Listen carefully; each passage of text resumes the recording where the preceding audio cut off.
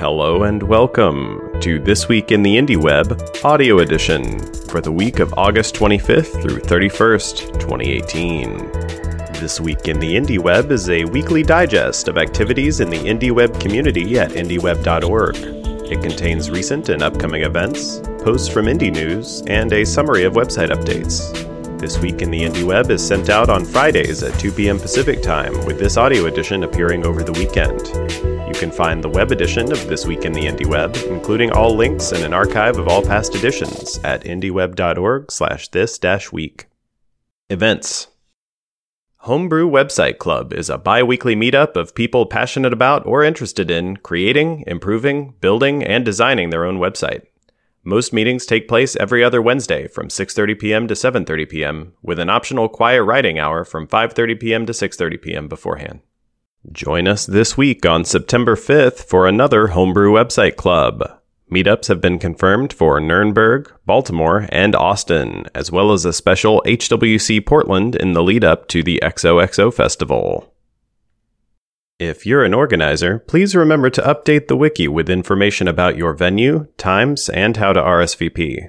And remember, you can always find info about the next upcoming Homebrew Website Club meetups at indieweb.org/next-HWC. Interested in starting a Homebrew Website Club in your city? It can be as simple as grabbing a friend and heading to your favorite coffee shop, bar, living room, or any other meeting place. You can find plenty of information about Homebrew Website Club, including tips for how to organize your own, at indieweb.org/HWC. Indie WebCamp Oxford will be held at White October on September 22nd and 23rd in Oxford, UK.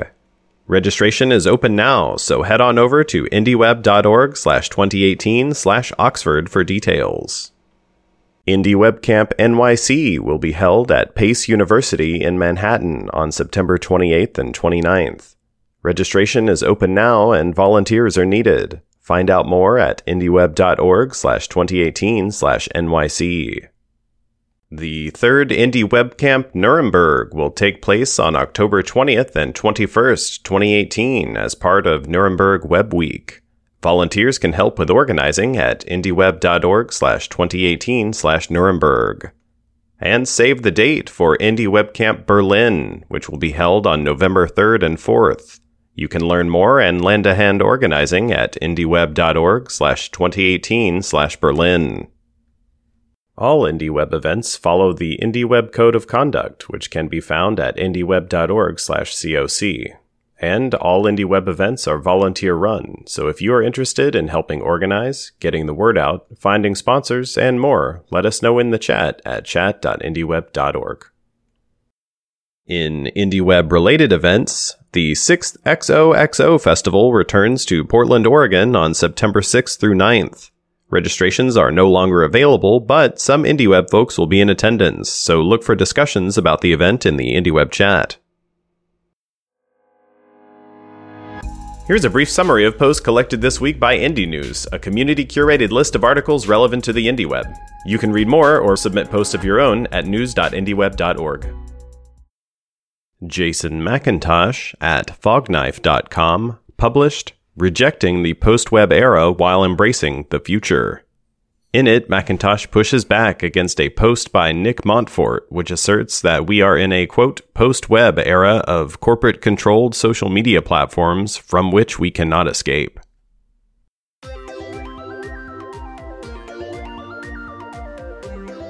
And now, a selection of this week's updates from indieweb.org. New community members. Nicholas Jordan joins us from nicholasjordan.com. Nicholas is a UX architect who lives in northern Germany. He is also involved in the Sustainable Web and Tech for Good community. Heinz Wittenbrink joins us from wittenbrink.net. Heinz is a blogger and teacher currently based in Graz, Austria. Sanvero joins us from sanvero.de, saying, "Everybody is a genius, but if you judge a fish by its ability to climb a tree, it will live its whole life believing that it is stupid." If you haven't already, now is a good time to create your own user page. It's a great way to introduce yourself to the IndieWeb community and to collect the things that you are working on or want to work on for your personal website. For more details, visit indieweb.org/wikifying.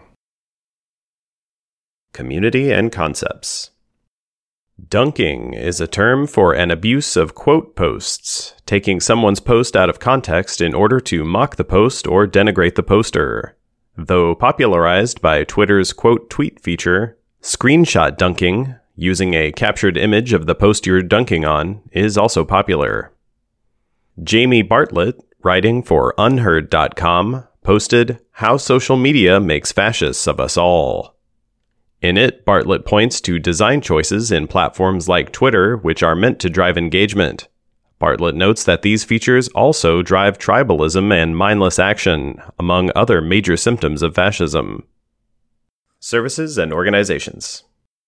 Facebook users who had been cross-posting their content from Twitter had a nasty, if brief, surprise this week when all of those posts disappeared from Facebook.